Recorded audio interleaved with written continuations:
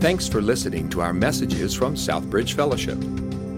For additional resources and information on connecting people to Jesus for life change, visit us online at southbridgefellowship.com. As we start this morning, I want to ask you a question. And I'm going to tell you before I ask the question, it's somewhat revealing. And so you got to look around at people around you, like, do I want these people to know this about me? Totally understand that. But I'm going to ask you to raise your hand. If you remember milk carton kids, will you raise your hand? Remember when they used to put missing children on the back of milk cartons? All right, I see some young people. I see some other people in my demographic. All right, I gotcha. Here's why that's revealing. There's a phenomenon in our society that people who've never seen an actual milk carton with a missing child on it believe that they've seen that before because it's become such a part of our culture as a whole. So some people subconsciously think they've seen it even though they've never seen it. Here's what you can know if you've seen it. If you were born before these dates. It started in 1984. It ended, some people say around the end of the 1980s, but probably the last ones were in the early 1990s. And so if you were born in the mid-1990s or later, you've never seen this on a milk carton as you're sitting there eating your cereal in the morning. But you may have thought that you did. Now, the rest of you were telling the truth, and thank you for identifying with my demographic. But if you've never seen it before, here's a picture of one right here. The young man on the left was the first young person to ever appear on one of those. He was a paper boy that went missing. And these ran for a little while. Now, if you read about this, what you'll find is this is the Amber Alert before there was an Amber Alert. Some people say the reason why they stopped doing this was because of Amber Alerts. Now, if you put the dates together, you can figure out, no, this happened. They stopped doing this before the Amber Alerts came out. And so why is it this happened? And different people debate why. Some people say because it wasn't that successful of a campaign. They didn't find a lot of the children. But some people believe the reason why they stopped it was because kids were getting scared as they were eating their breakfast and seeing abducted children on the back of the milk carton. Now, why am I sharing this with you? The passage of Scripture that we're looking at is talking about two missing kids. One's the more popular one, and that's the one we talked about last week, the younger brother. Jesus is telling the story about a father who's got two missing kids, but one of them doesn't know that he's missing because he's still living in the house. Can you imagine what it would be like if you looked at the back of a milk carton, saw a picture, and then realized, that's me, and didn't even know you were missing? Because that's what this passage of Scripture is supposed to do to the listeners today. We're in Luke chapter 15. If you have your Bible, I invite you to turn with me to Luke chapter 15, and we're picking up what we left off last week in this passage of Scripture. The main point's the same thing as it was last week, and here's what it is. God's coming after you. God's on a pursuit of you, on a pursuit of your heart. He's relentlessly pursuing you, and the question you have to answer is, what will you do about his pursuit of you? How will you respond to that pursuit? Now, if you weren't with us last week, that's okay. Let me give you just kind of a recap. If you watch Netflix, sometimes they let you skip the intro. We don't have that option here. But here's what I'm going to give you, like what happened in the last episode. Jesus is telling these stories. There's these sinners, tax collectors, Pharisees that are gathered together. And Jesus starts telling these stories about how our Heavenly Father loves lost things. How a shepherd goes after lost sheep, and they increase in intensity and value each time. How a woman goes after lost coins. Then how a father goes after his lost sons. The first son is who we looked at last week. He's probably the more popular. He probably would be the more popular person if you met him, by the way, just in life. But he's the more popular story because oftentimes what we do is we talk about even your Bibles probably say the prodigal son, the son who ran away from home, then comes back. What happens is, and you got to remember they're in an honor-shame culture, this younger brother goes to his father and says to his father, who's his authority in the hierarchical situation, he's got all authority, he's got authority over his life. And he says, Dad, I want right now my inheritance, which would be about a third of the estate. And if you read the story, you find out they're wealthy. There's a fattened calf. It's so big that you can have 200 people on the property and somebody not know that's happening there. There's a robe. Like there's all this stuff that's happening that shows you the wealth of this father. He says, I want a third of all my stuff right now before you're dead. And scholars tell us that it'd be like going to your dad and saying, I don't want you, I just want your stuff. I wish you were, it's essentially spitting in his face. Now the dad has authority to have the son stoned to death based on Deuteronomy. Probably likely would have him put in prison, at the very least have him beaten. But remember this story, it's not really about either one of the sons, it's about our Heavenly Father. And the father says, here's your stuff. And we saw last week that sometimes God gives us what we want when we want is not him, in order to show us what we need, which is him. And so some of you can testify to that in your own life. You've got the marriage you want, you got the job you want, you got the house you want, you got all the things you wanted, and you still feel empty inside.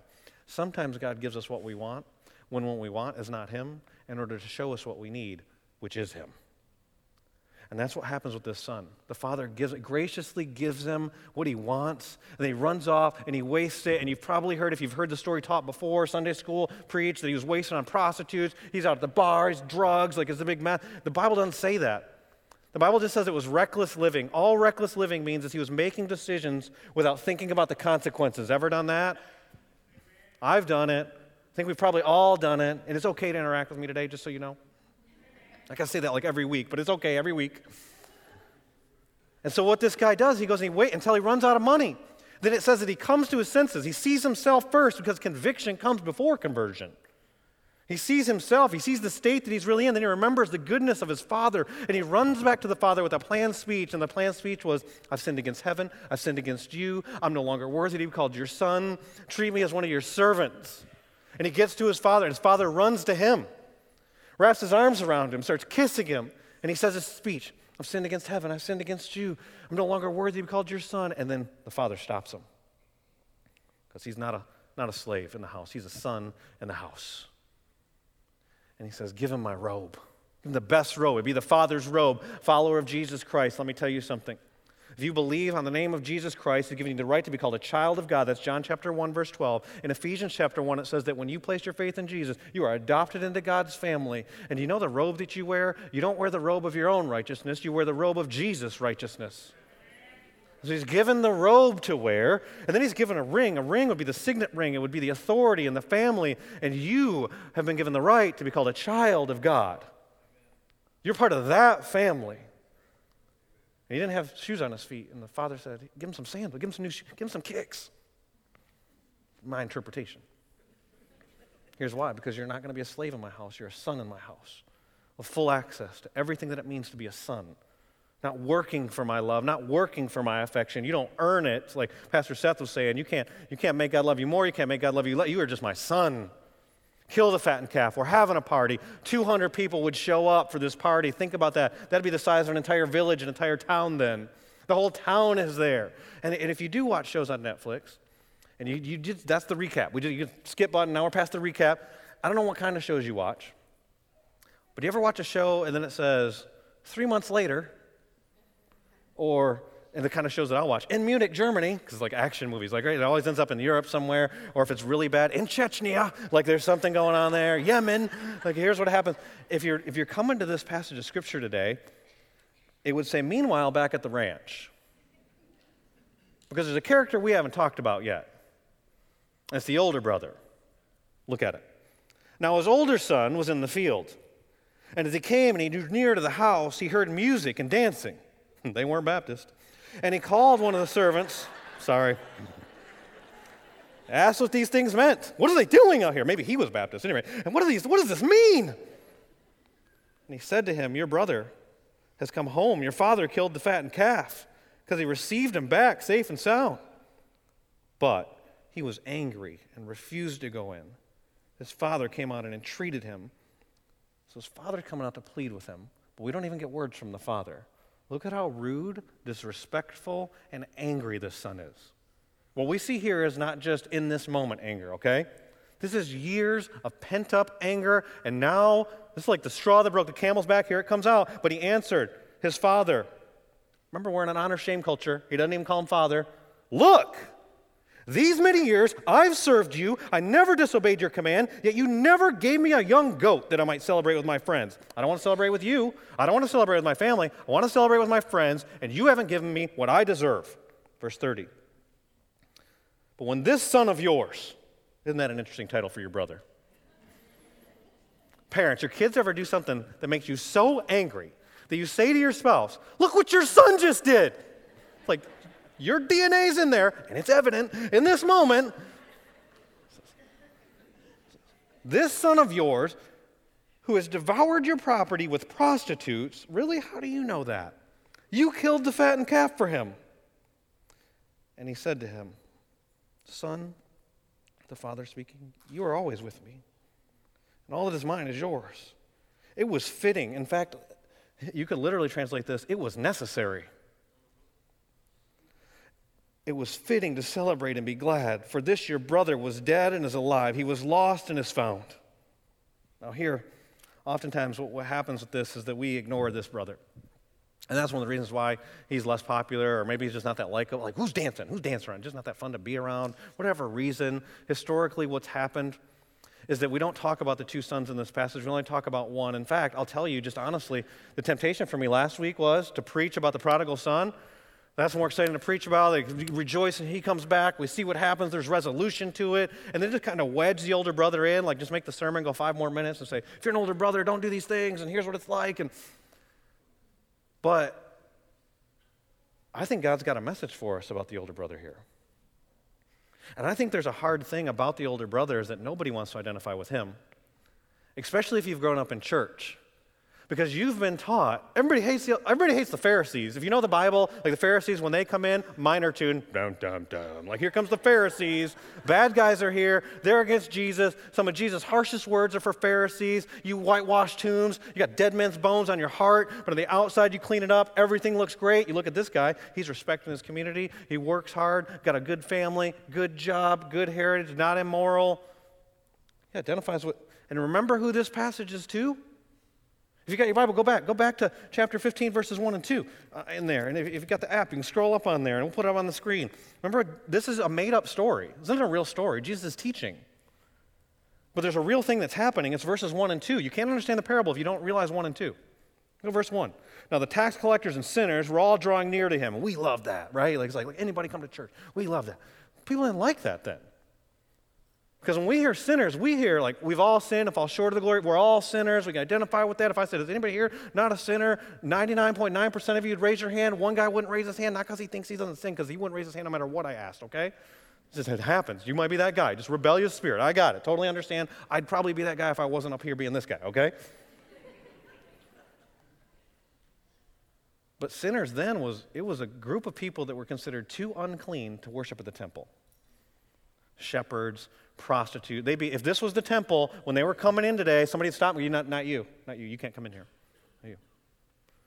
And then tax collectors. If you grew up in church, you were probably taught that tax collectors, they stole money from you, so nobody liked them. Like they'd collect the taxes for Rome, and they'd collect a little bit more for themselves. But in your heart, you probably think, well, I could forgive that. Let me tell you something. There's nobody like a tax collector in our culture. To be like a tax collector from the Bible would be the equivalent of this. ISIS or some terrorist group comes and takes over America. They kill one of your kids, crucify him on 540, put it out there so that everybody can see who's got the authority. And Rome did this, by the way. I'm talking about Rome right now. Crucified him on the road, raped your wife, beat you, and then your next door neighbor decides, I need a good job. I'm going to go raise money for them. And he's American, but starts to work for ISIS, collecting money, stealing your money from you. So that is true, what you've heard. It's just not enough. And so the tax collectors, you and I would hate, we'd be mad at them. If you think about the worst person in our culture right now, whoever that might be, mass shooters, somebody else you're just disgusted by. And that's how the Pharisees feel about tax collectors. Verse 2. And the Pharisees and the scribes grumbled, saying, Jesus is with that guy? That guy who did that to me and to us? The worst kind of traitor there is. He grumbled, saying, this man receives sinners and eats with them. What's he doing? And then Jesus tells these stories about lost things.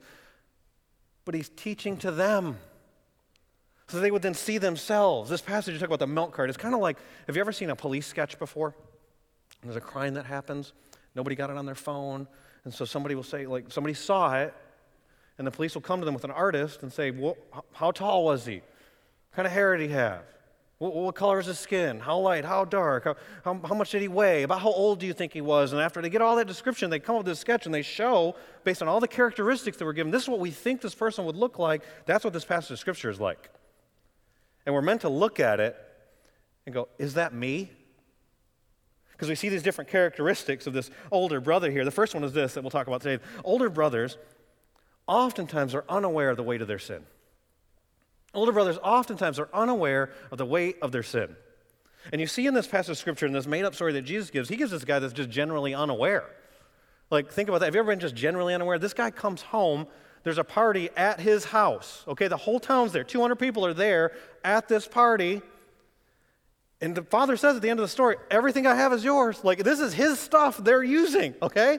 And it says he heard some dancing, what is that? It's called a party, buddy. And he has to ask a servant, what's going on? He's the only person in the town that doesn't know what's going on. He's just generally, have you ever been generally unaware? Ever had that experience before? No? Never? Nobody here has ever been generally unaware. Okay, got it. Can I tell you something? You're unaware of how unaware you are of your unawareness. Okay, all right?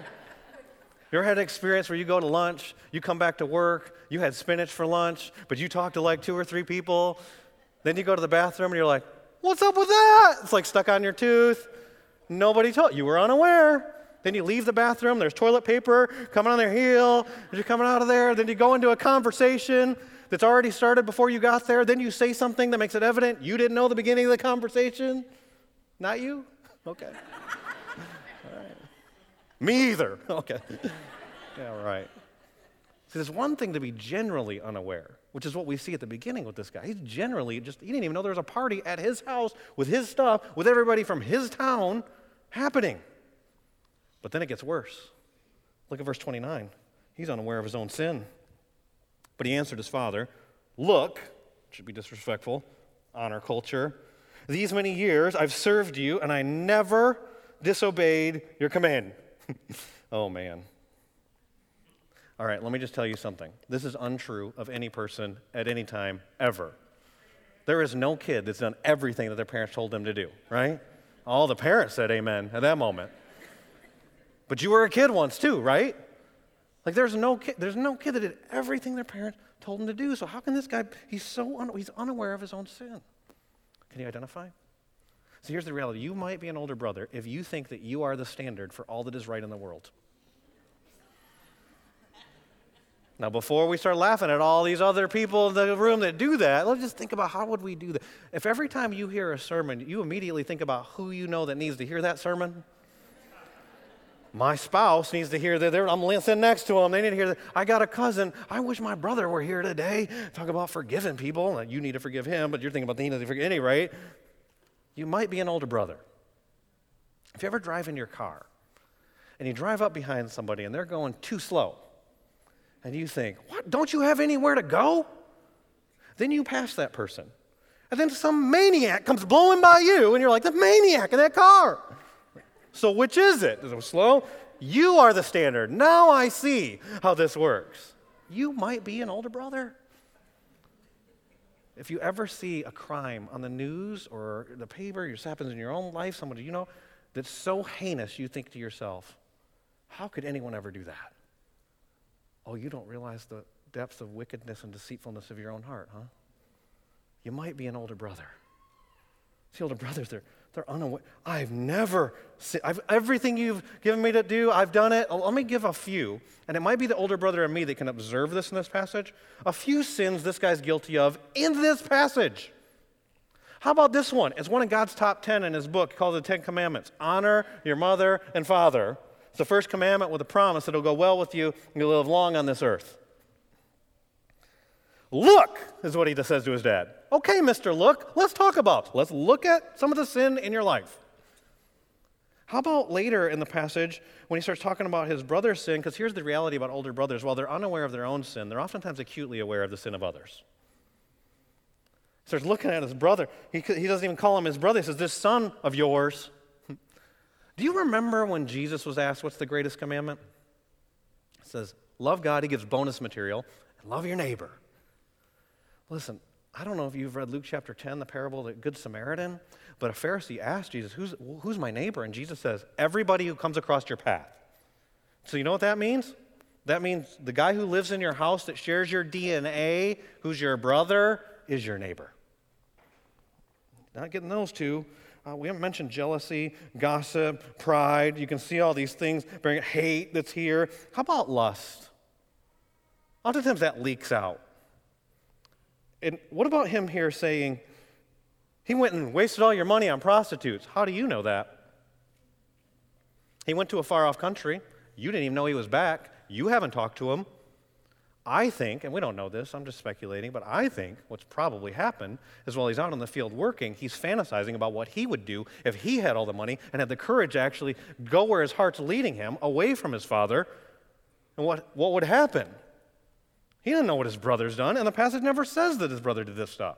He says it. Lust, adultery, like it's all, there's a lot there, but he can't see it. It reminds me of what Jesus says earlier in the Gospel of Luke, in Luke chapter 6. We'll put the verse up on the screen. It's a popular passage about judging people. There's some other truths that we can see there. Jesus says, how can you say to your brother, brother, let me take the speck that is in your eye, when you yourself do not see the log that's in your own eye? You hypocrite, first take the log out of your own eye, and then you'll see clearly to take the speck that's in your brother's eye. But here's what we learn from that passage. One of the things that we can grasp there, it's possible to have a plank and not see it. Older brothers are unaware of their sin and the weight of their sin.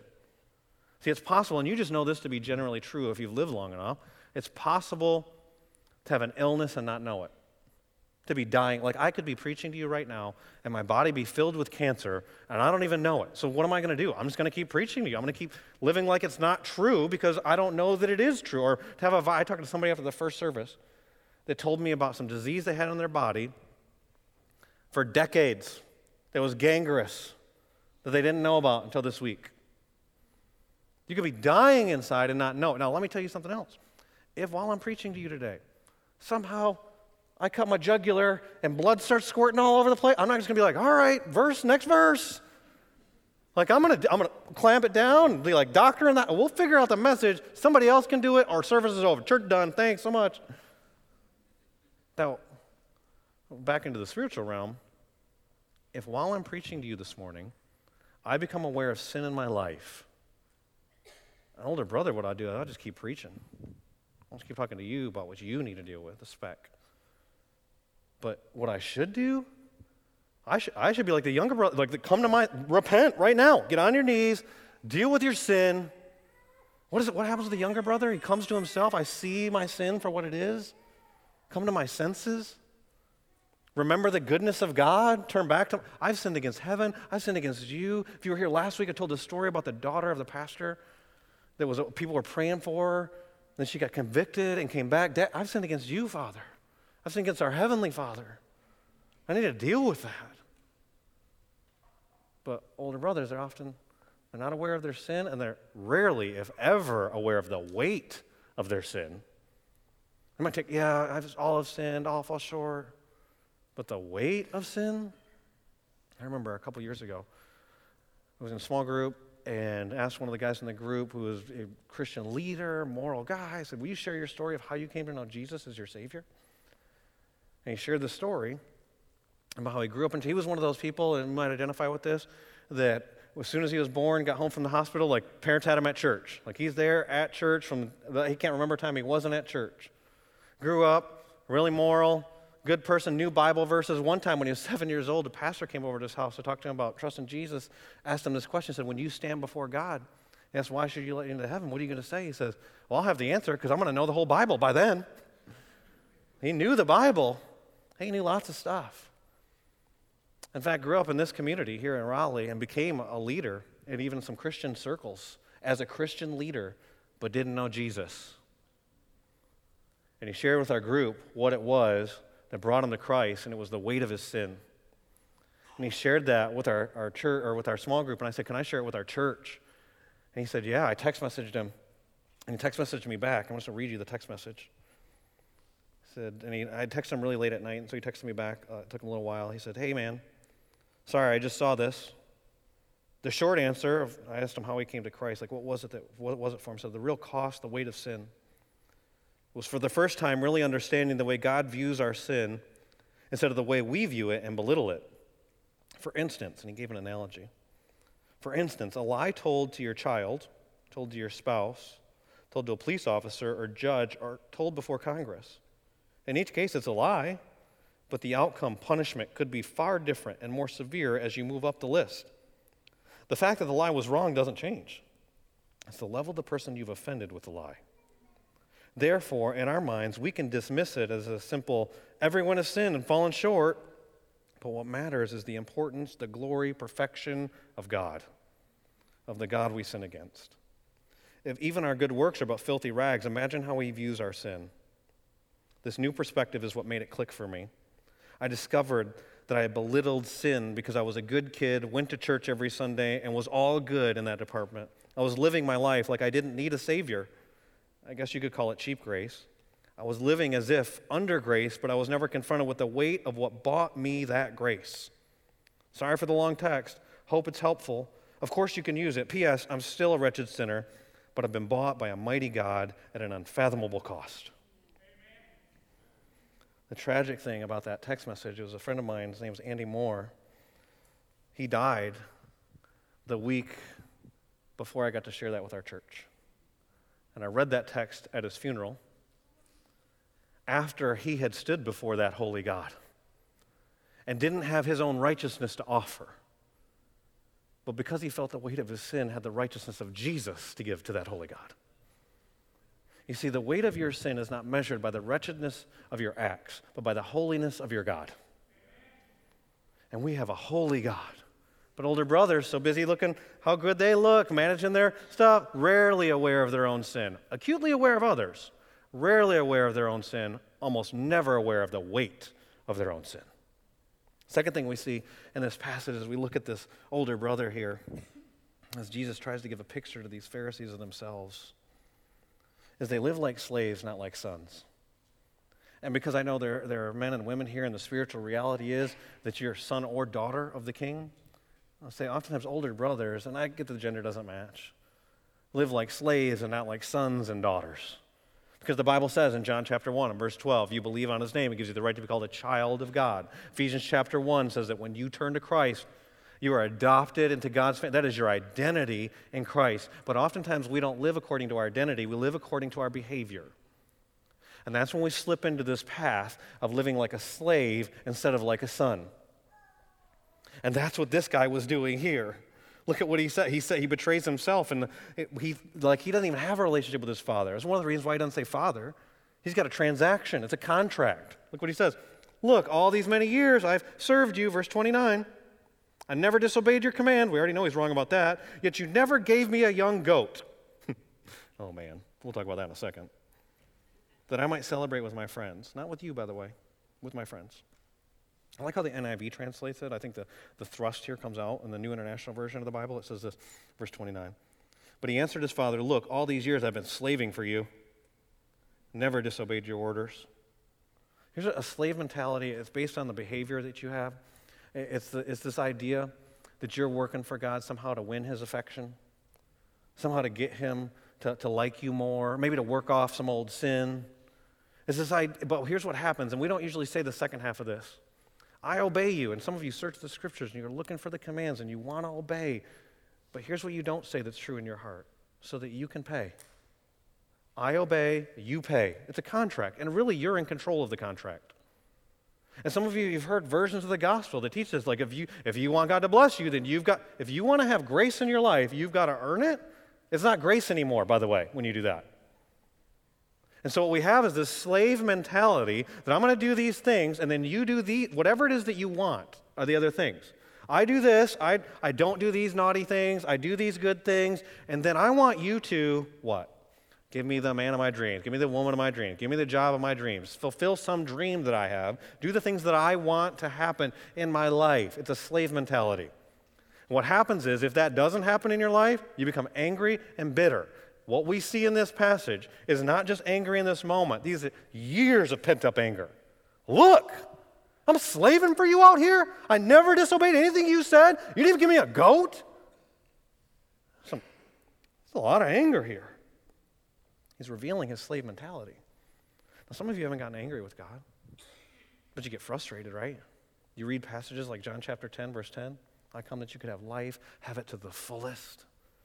And you go, well, I'm living this Christian life, and this isn't to the full. I don't feel fulfilled. I feel very frustrated. Here's what you need to know. Behavior-based living never leads to fulfillment. It always leads to frustration. Behavior-based living will never lead you to the fulfilling life that Jesus came to give you. It will lead you to a frustrated life. And you might not have had some dreams shattered yet. You might not be angry at God yet. But you're headed down that path. And look at how the father responds. And think about all the things he could do. He could rebuke him about how wrong he is. He's talking bad stuff about his brother, like he's wasting his money. No, there weren't prostitutes. Let me tell you what he really did. And it wasn't as bad as you, it was bad, but it wasn't as bad as you say. He didn't do any of that. Look what he says, verse 31. Luke chapter 15. And he, talking about the father, said to him, son. Oh.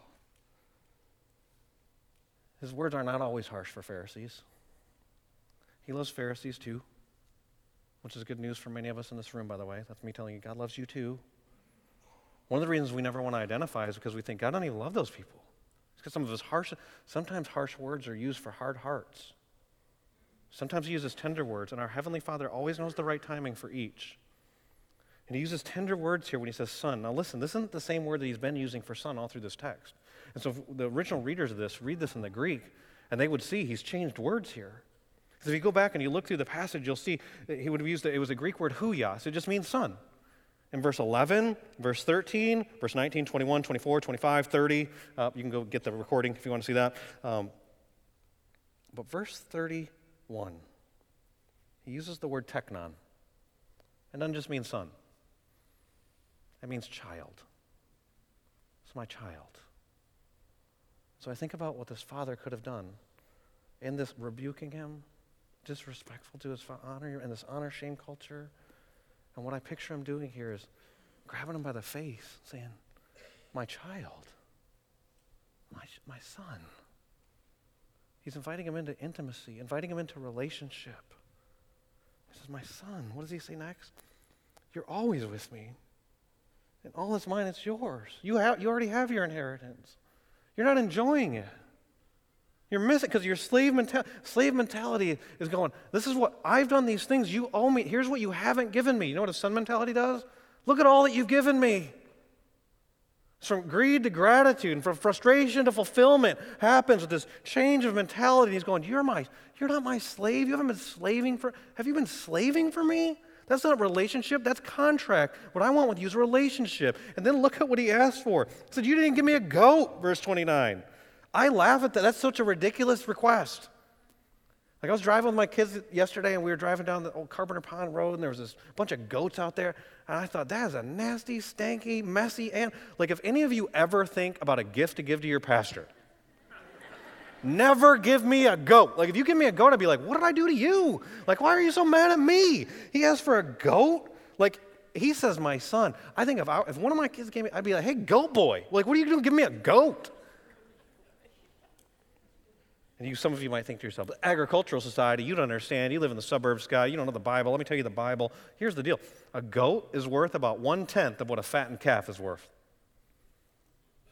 And the father doesn't say, you want a goat? You can have a goat. I'll give you a fattened calf. He goes, it's all yours. You just don't even. See, older brothers always shoot way too low with what they expect from life and what they expect from God.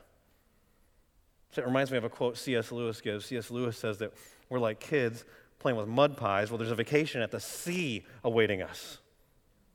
We're content to mess around with drink, alcohol, and sex, and like debauchery of this world. We think that's going to satisfy us. He's going, no. There's so much more. And here, this father's saying to what does the son want? What does he want? The perfect marriage? What do you want? What do you want? The perfect job? What do you want? The perfect situation, circumstances? He's going, I'll give you eternal joy in me. What I want is relationship with you. You're not a slave. That's why we put the sandals on the younger brother. That's why he's saying to this, you're a son or daughter of the King of Kings. And what I want with you is intimacy. It takes us to our third characteristic. What we substitute with intimacy is oftentimes activity. See, what older brothers do is they mistake activity for God for intimacy with God. Older brothers will mistake activity for God for intimacy with God. And so what you see here with this brother is, well, the father is in the house having this party with his younger son. The whole city's there. They're all together. He's out in the field working. He's busy. He's got to ask, what's going on? And then he's angry. How many of you here are busy? If I were to ask you, don't even raise your hand. Don't raise your hand, because you know what? There'll be that one guy, he's lying, because he won't raise his hand no matter what question I ask him. But then, also, it's like you have to feel guilty if you're not busy. In our culture, like, you're supposed to, everyone's, I know you're busy. I know you didn't call me back because you're busy. No, I didn't call you back. I don't want to talk to you. No, whatever. Like, we're not honest about any of that stuff. We hide behind our busyness all the time, right? Like, everybody here is busy, and then you're a Christian.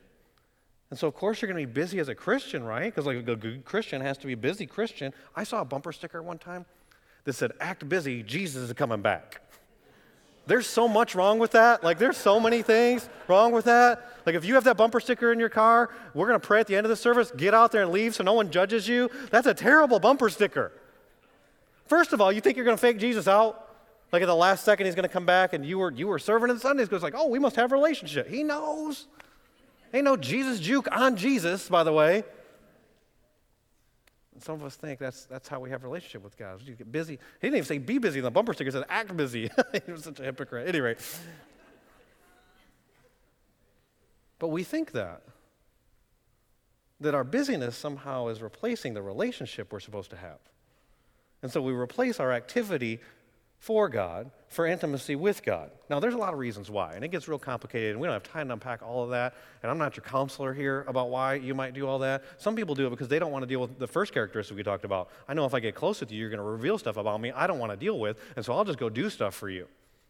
Some people don't want to deal with the second thing. It's because I do. I want you to owe me. I want to control this relationship, so I'm going to have this one. I'm just going to be busy so then I can blame you when you don't do what I want.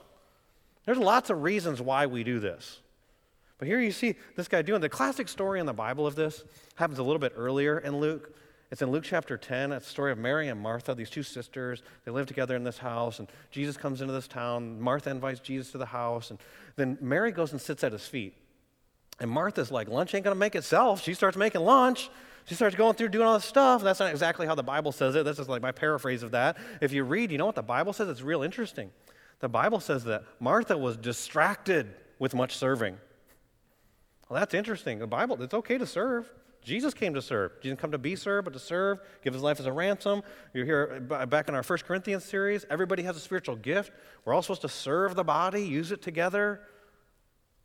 But you can be distracted by your service and miss the relationship. Let me read you what the passage says in Luke chapter 10. Luke chapter 10, where is it? Verse 40. It says, but Martha was distracted with much serving. And she went up to him and said, parents, your kids ever come to you and try and get you to correct their sibling? Lord, don't you care that my sister has left me to serve alone? I'm cleaning my room all by myself. She made the mess. Like, this is how this goes. It's not my house, at least. Tell her to help me. You, because you have more authority, tell her to do what I want her to do. I'm going to control her through you. And here's what God oftentimes does. When you go to him so that he'll deal with somebody else's problem, oftentimes he holds up the mirror. He says, let's deal with what's going on in your heart. That's what happens here. But the Lord answered her, Martha, Martha, you're anxious and troubled about many things. We don't even talk about today's lunch. Many things. But one thing is necessary. Mary's chosen the good portion, intimacy, which will not be taken away from her. What about you? You substitute activity for God, for intimacy with God? And what do? Well, first thing is like the younger brother. You got to see it. You got to come to yourself. You got to realize it. And ask yourself questions like, do I love God? We sang words. We love Jesus earlier. Do you love God? Do you think God loves you? Do you believe that God loves you? I read an article this week. I was talking about a seminary professor.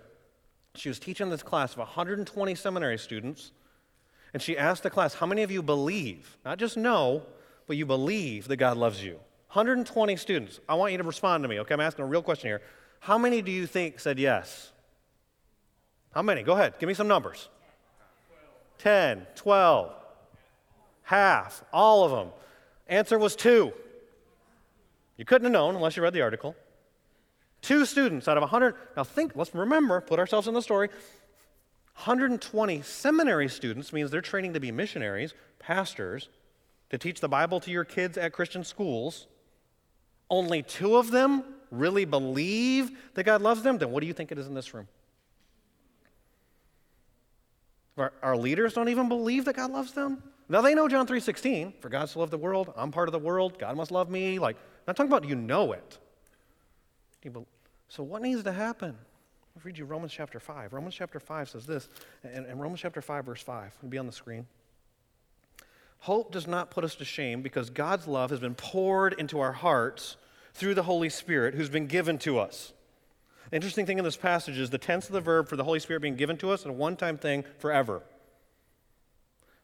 But the tense of the verb for the love being poured into our hearts you don't pour love into your hearts. The Holy Spirit pours love into your hearts. It's repeated throughout your relationship. It wasn't just at the beginning when you came to the cross and came to Christ. You have an experience of the love of God being poured into your heart. So how does that happen? Well, it's not wrong to know stuff. It should have. You read the scriptures and should long for that to experience, like this series that we're going through, should long to experience that kind of love and also recognize whether you have it. Like, how many of you here watch cooking shows? How many of you guys watch cooking shows? All right. That helps me know how much I have to describe this. How many of you here watch cooking shows? I'm going to ask a follow-up question here in just a second. I don't know which ones. I don't even care what channel you watch, any of that kind of stuff. How many of you watch cooking shows and then don't go eat something while you're watching it? Raise your hand. Anybody? I see 1, 2, the really self-disciplined, or you're watching the wrong shows. So that's one of those two things is happening. See, sometimes I'll watch like Bobby Flay, and he'll have all these spices and things. I don't even know what he's making, so I don't want to eat that. Like, I have no idea. But if I watch Triple D, Guy Fieri on there, I'm like, tacos, duck confit sandwich, burgers the size of his head. I'm like, I got to go get something to eat, right? And I might go get a bowl of cereal. Like, he's eating this huge burger, and I'm like, Golden Grams, but at least I'm eating, Because what happens is I'm not tasting anything by watching it on TV, sitting in somebody else's life, hearing him to describe ingredients. But it whets my appetite that I want to experience it myself. So you read John 3:16, for God so loved the world. You read Ephesians 3, and Paul prays, I want you to know the length and the height and the depth and the width of his love. You read Romans 8, there's nothing can separate you from the love of God. You can't out-sin God's love. You can't earn God's love. It should make you pour that into my life, God. Do you want, how are you going to love him if you don't even think he loves you? The Bible says that's how we love him. He first loved us. He's going to pour his love into our lives. That's an experience that happens. You've got to experience it yourself. Do you want that? You can't replace that intimacy. And the key to intimacy is trust, by the way. That's true in any relationship. Trust with a spouse, trust with a friend, any relationship with God. The Bible word we use is faith. Without faith, it's impossible to please God. He wants intimacy with you. He wants a relationship with you. That's why he's coming after you.